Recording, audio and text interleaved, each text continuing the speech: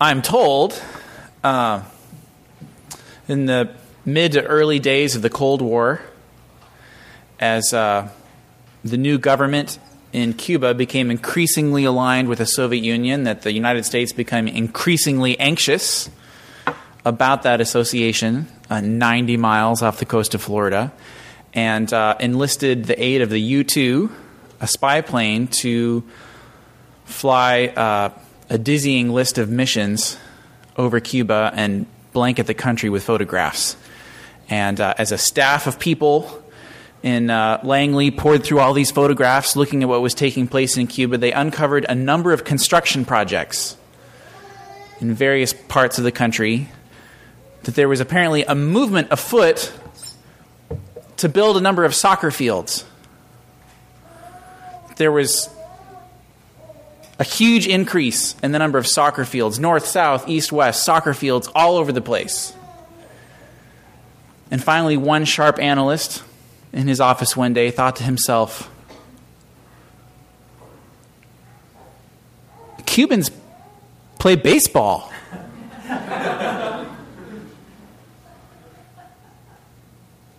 Cubans don't really play soccer. I mean, not like they play baseball. And they became increasingly aware that a sudden increase of soccer fields is not very Cuban. It's out of character. And that, combined with some other intelligence information, led them to conclude that these soccer fields were soccer fields that were really part of military establishments working towards setting up missiles. And so the Cuban Missile Crisis unfolded. Who knows if the story is true? I certainly thought it was interesting as an example of something that sticks out because it's out of character.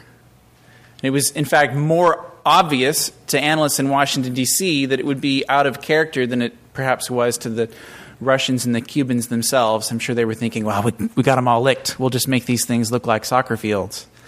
That it is more easy than we imagine to do and live and act in a way that's really out of character.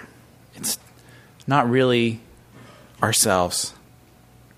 What I think is going on in this passage in James is he's pointing out the tension that that all of us are a product of our culture. That's not sort of a slam. It's just a statement of what culture is. One person has described culture as sort of the operating system that we all operate on, like a computer software, that every culture has a set of values and traditions and language and words, and we sort of interact with the world out of that culture. Well, the gospel has a culture of its own. And so if you're a Christian, a believer in Christ, and you have the Holy Spirit in you, you are being transformed more and more into the values of that culture. In fact, I think what Christianity does to a person individually and to a culture collectively is really to make it more and more themselves. That from the standpoint of the gospel, we're all made in God's image with dignity, and apparently God likes diversity and variety because there's a lot of it in the world. And so every culture has strengths and beauties and things that it communicates to the world about the glory of God. And yet we're all individually and collectively broken people. Francis Schaeffer said that from the standpoint of the gospel, all human beings are like ruined cathedrals. That we have the remaining vestiges of this glory, and yet it's ruined in the darkness of sin. So to be transformed into the values of the kingdom really means to become more and more who you were really meant to become more yourself. And yet there's still the remaining corruption that comes from being a sinful person. And for all of us, that's partly informed by the culture in which we live in. And so I believe that James is using the sin of partiality, his very earthy example of asking a rich person to sit in the front row and asking a beggar to just sit in the back or maybe on the floor, is contrasting that with the values of the kingdom, of Jesus' kingdom, what I'm going to call the upside-down kingdom, because those values are different from the values of our culture, from the values of the world. And inviting us to recognize that tension, that he's looking and he's saying, you're not being yourselves. You're being inconsistent with who you're made to be. And then he spins that out and explains why. So what I want us to see today is what the values of the upside-down kingdom really are. Who it is that you're really meant to be, what it is that the Lord values, what we're made to value, and for us to become more and more aware of the parts of each one of us that are really more reflective of the values of the kingdom of this world than who we really are.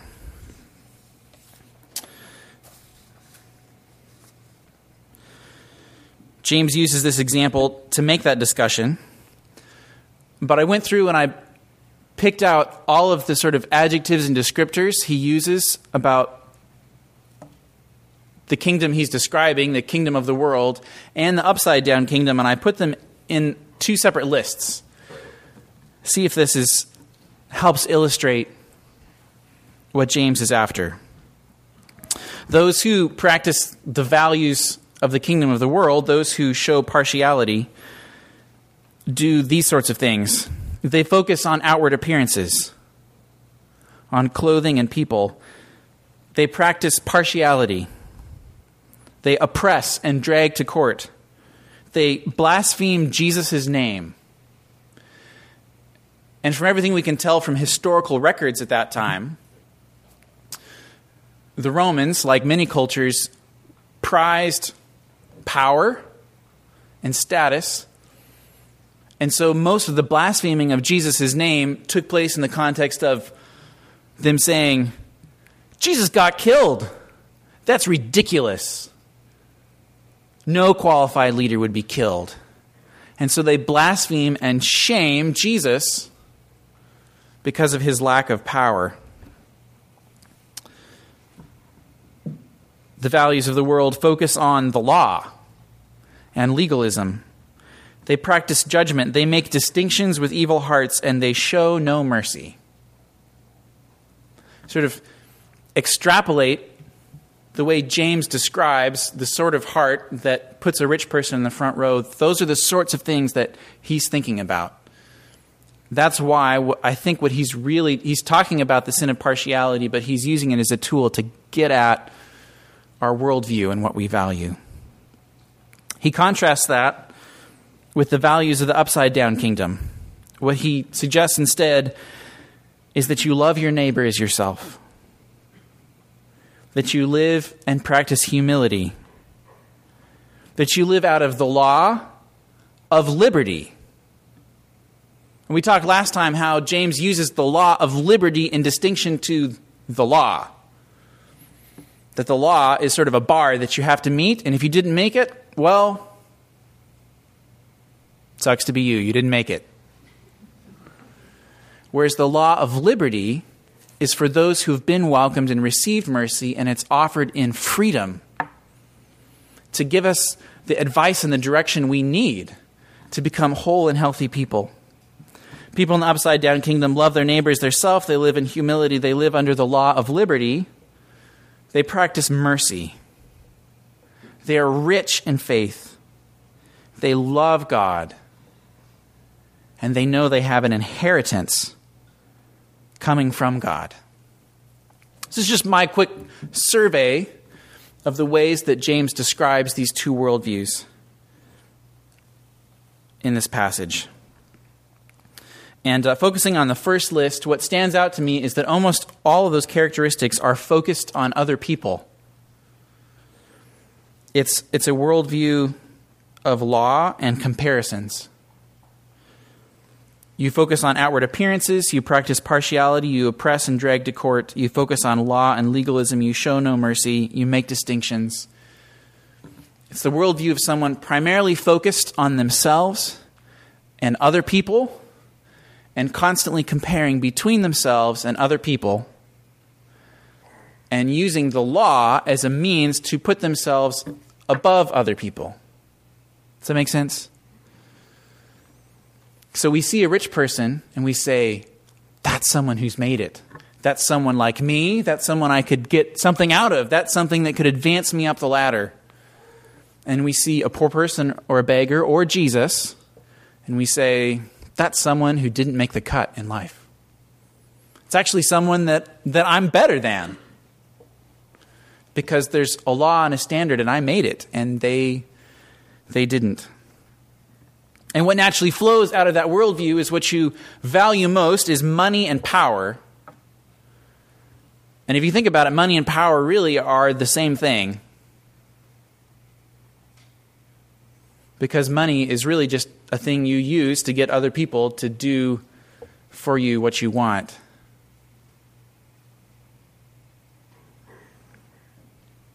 And it's not pretty to describe starkly that way, but in a lot of ways, that really is the way the world works. There's a lot that makes sense about that. You want to hire people that do a good job. You don't want to hire people that don't do a good job. You want to have high standards, encourage people to meet them, to do their best.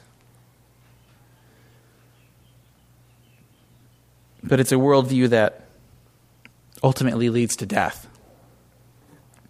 In contrast, the upside-down kingdom is upside down because it actually values the opposite things. It's focused, rather than on people, it's focused on God and on His mercy and love for us. That a member of the upside-down kingdom loves their neighbor as themselves. They're humble. They receive with thanksgiving the law of liberty. They practice mercy. They're rich in faith. They love God. It's a person fundamentally oriented towards the Lord. Their focus, rather than being on other people in comparisons, is on Him and what they've received from Him. And out of that flows love and mercy.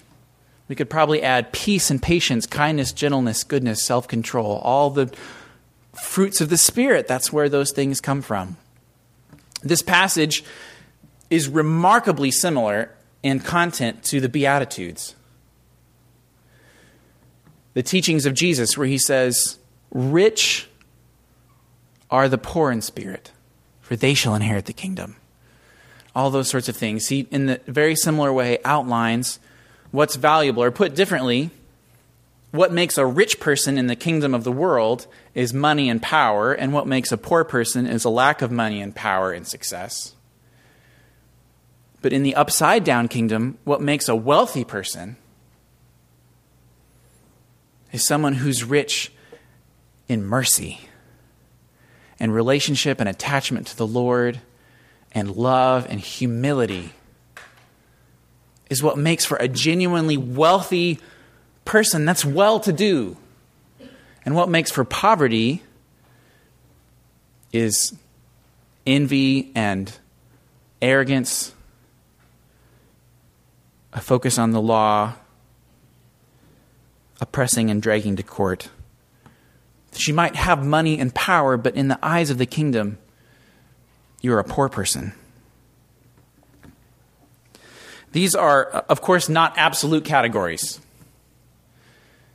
A survey of the Bible and even James' own teaching, I think, makes clear that God is not opposed to money as such.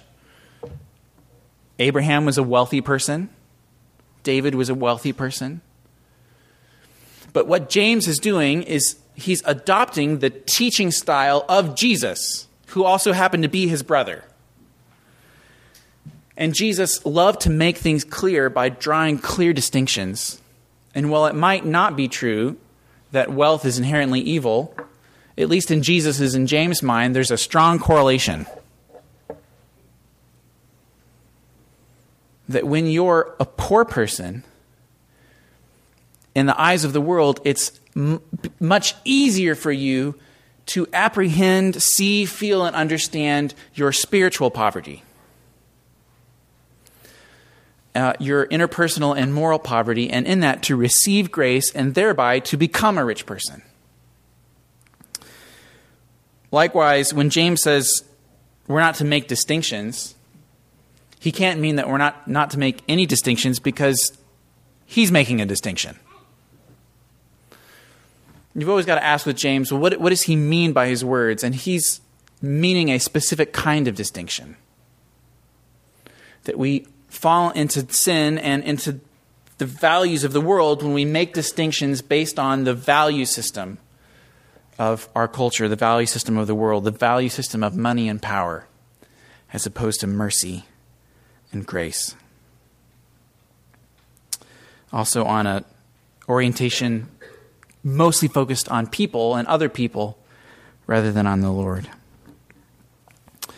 When I first got revived in college, I was really fortunate to have a minister in my life who wanted to get together with me regularly. We got together for several years, almost once a week.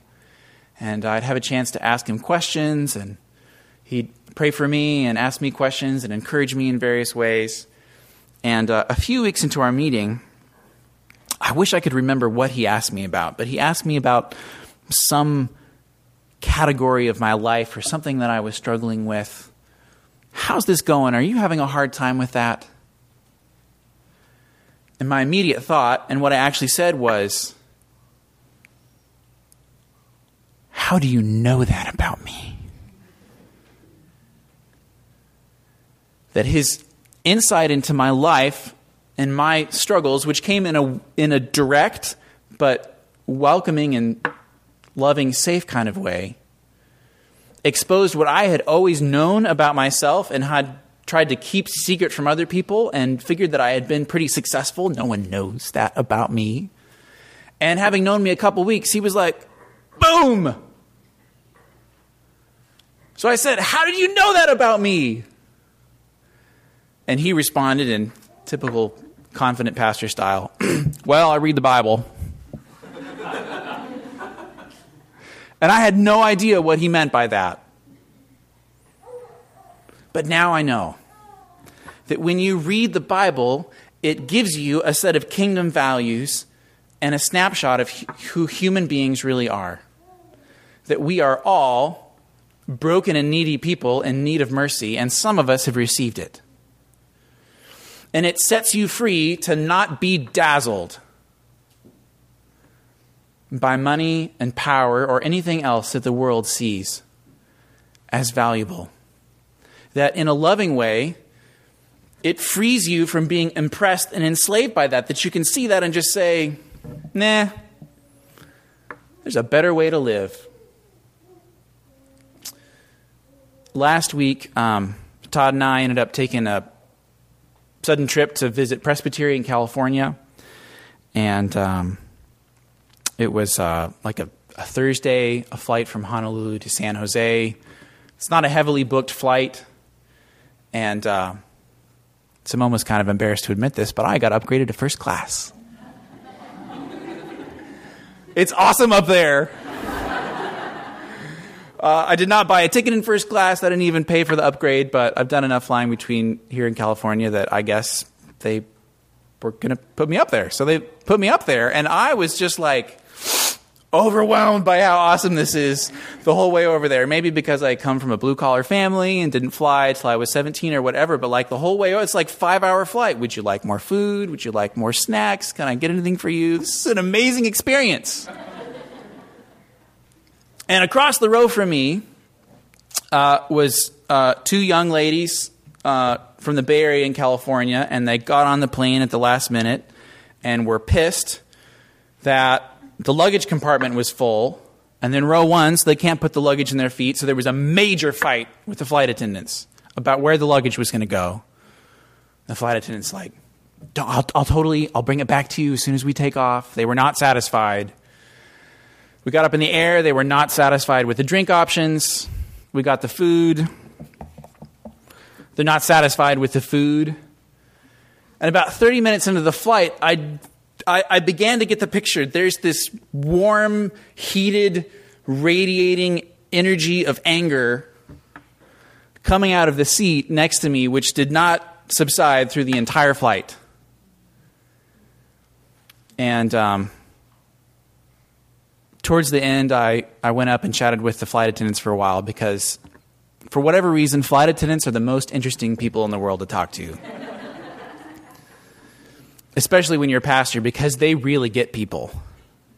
And I was like, thank you guys so much. And they were like, you get it. And I was like, well, I used to work in customer service. And so then they had this conversation. They said, most people are pretty sweet most of the time, but there's, some people, there's just no pleasing them. And, as a flight attendant, you either accept that and you just sort of take it in stride, or you get bitter and angry and you quit, one way or the other.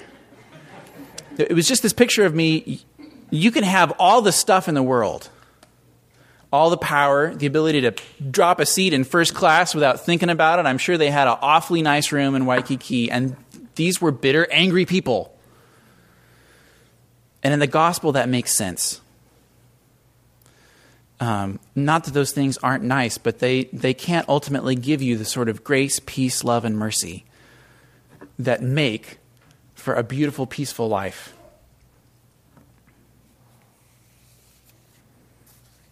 The gospel sets us free to not be dazzled by what the world is dazzled by. Instead, it invites us to be dazzled with true glory. If you take a look at verse 1 in this passage, before he even starts talking about the rich man and the beggar, James begins this way. My brothers, show no partiality as you hold the faith in our Lord Jesus Christ, the Lord of glory. This verse is one of several tremendously awkward, complicated verses in Greek in James. And literally translated, it says, show no partiality as you hold the faith in our Lord Jesus Christ of the glory. And it's really hard to know what to do with that of the glory part. So these translators sort of gave up and inserted the Lord of glory. But in the Greek, there's a lot of reason to think that the most sensical way to read that is this. Show no partiality as you hold the faith in our Lord Jesus Christ, the glory. In other words, Jesus is the glory. As you hold our faith in the Lord Jesus Christ, glory. That he himself is the embodiment of glory. Which makes complete sense from what we read in the rest of the New Testament. Paul in Colossians says he is the embodiment of all of the fullness of God, his exact image and representation. That if you want to know what God looks like in his blazing glory, it looks like Jesus. We find a little bit about glory from the Old Testament as well. In Exodus 33, Moses has been leading the people of Israel through the desert for some time, and he's frustrated, worn out, and he needs some encouragement. And he's bold, which is what I like about a lot of the leaders in the Bible. And so he just says, Lord, I'm going to need to see your glory here. I'm so worn out. I need to see some glory. And the Lord's like, okay. So this is what we read towards the end of Exodus 33. The Lord said to Moses, this very thing you have spoken, I will do. For you have found favor in my sight, and I know you by name. Moses said, please show me your glory. And he said, I will make all of my goodness pass before you, and will proclaim before you my name, Yahweh, which means I am. And I will be gracious to whom I will be gracious, and I will show mercy on whom I will show mercy. But he said, you cannot see my face, for man shall not see me and live. And the Lord said, behold, there is a place by me where you shall stand on the rock. And while my glory passes by, I will put you in the cleft of the rock, and I will cover you with my hand until I have passed by. Then I will take away my hand, and you will see my back, but my face shall not be seen. And then a few verses later, we hear the description of that actually happening. The Lord descended in the cloud and stood with him there and proclaimed the name of Yahweh. Yahweh passed before him and proclaimed, I am, a God merciful and gracious, slow to anger, and abounding in steadfast love and faithfulness, keeping steadfast love for thousands, forgiving iniquity and transgression and sin, but who will by no means clear the guilty, visiting the iniquity of the fathers and the children's children to the third and fourth generation. And Moses quickly bowed his head toward the earth and worshipped.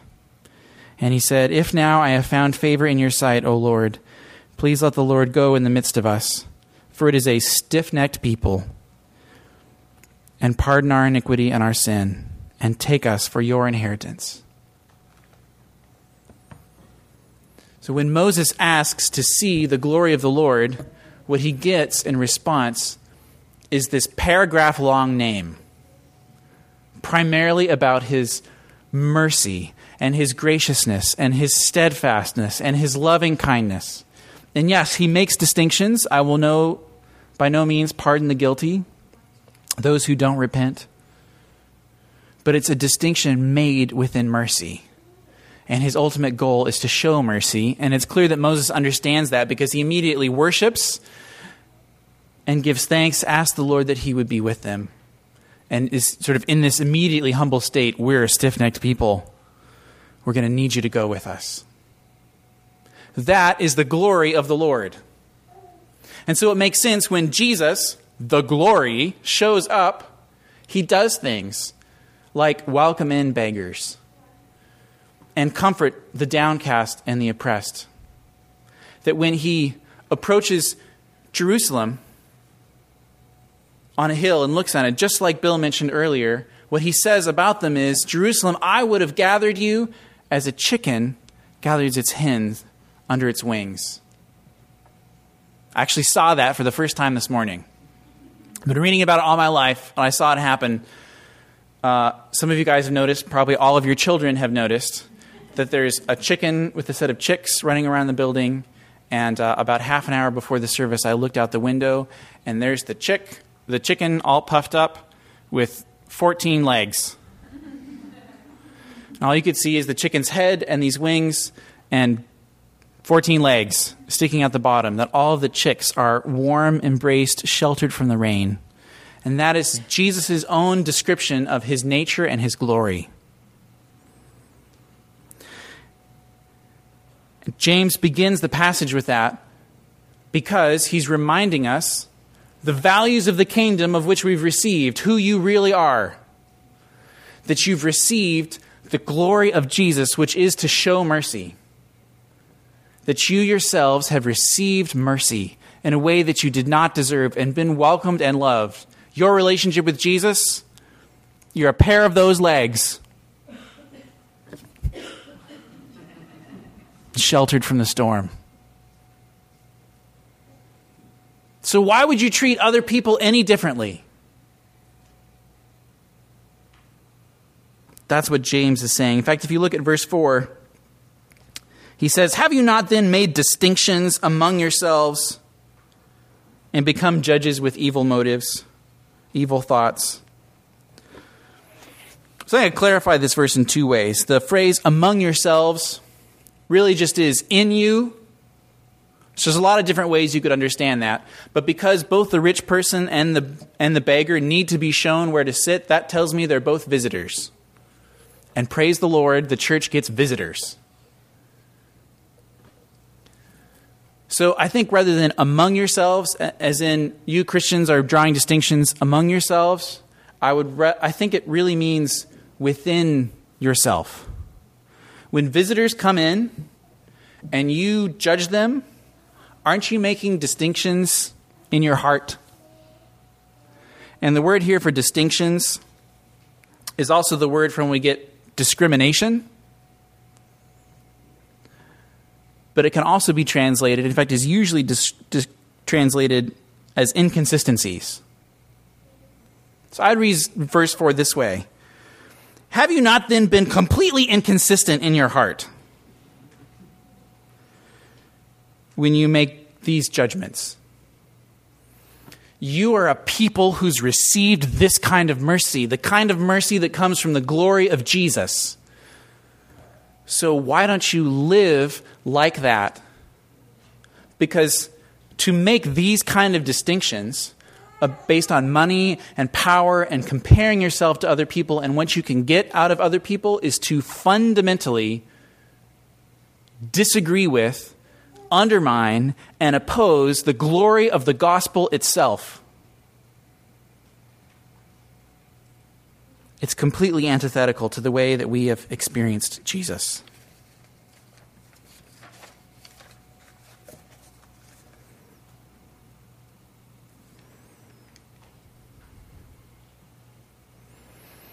His comments where he starts talking about the law in the last section, I'll begin in verse 11.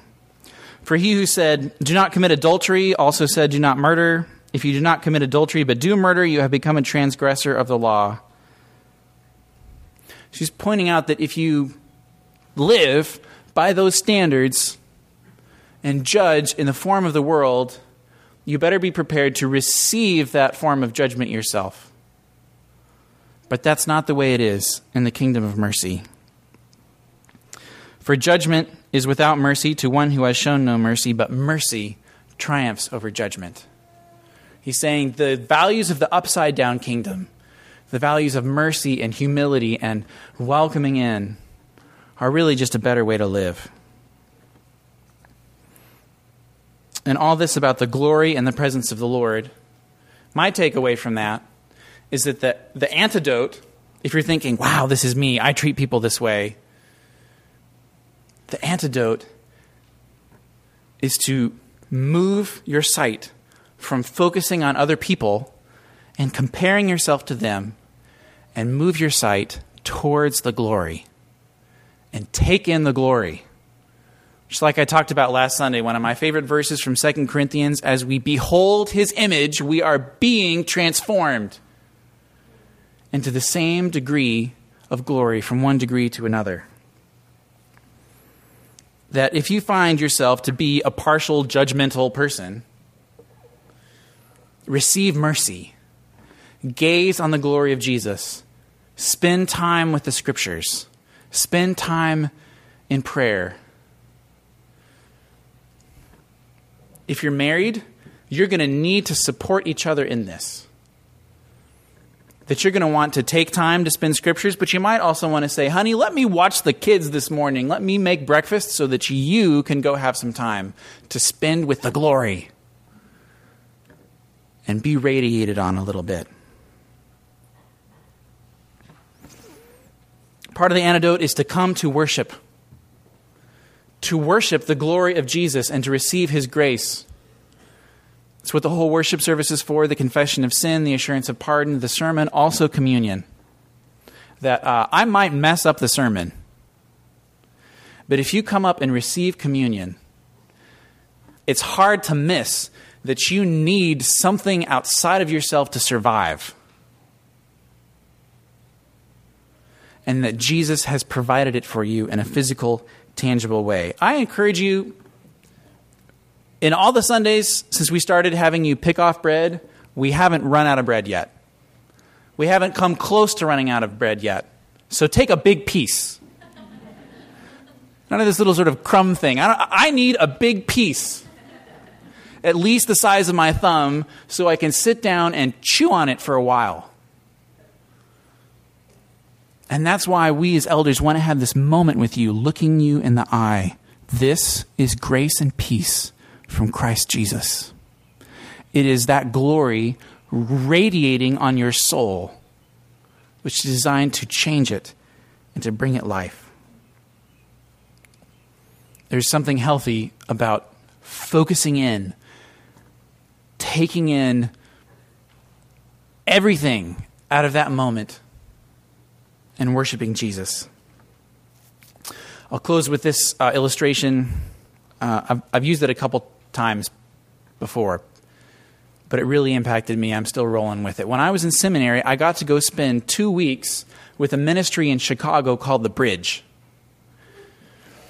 And The Bridge is like a draft for ex-cons into churches. Here's the situation. Lots of guys in prison get converted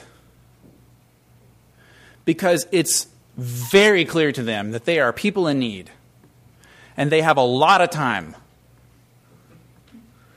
And many of them spend time reading Scripture, meditating, meeting with pastors, and they come out of prison Christians on fire. And then have to go through the very difficult process of re-entering the world and actually finding a real church to be part of.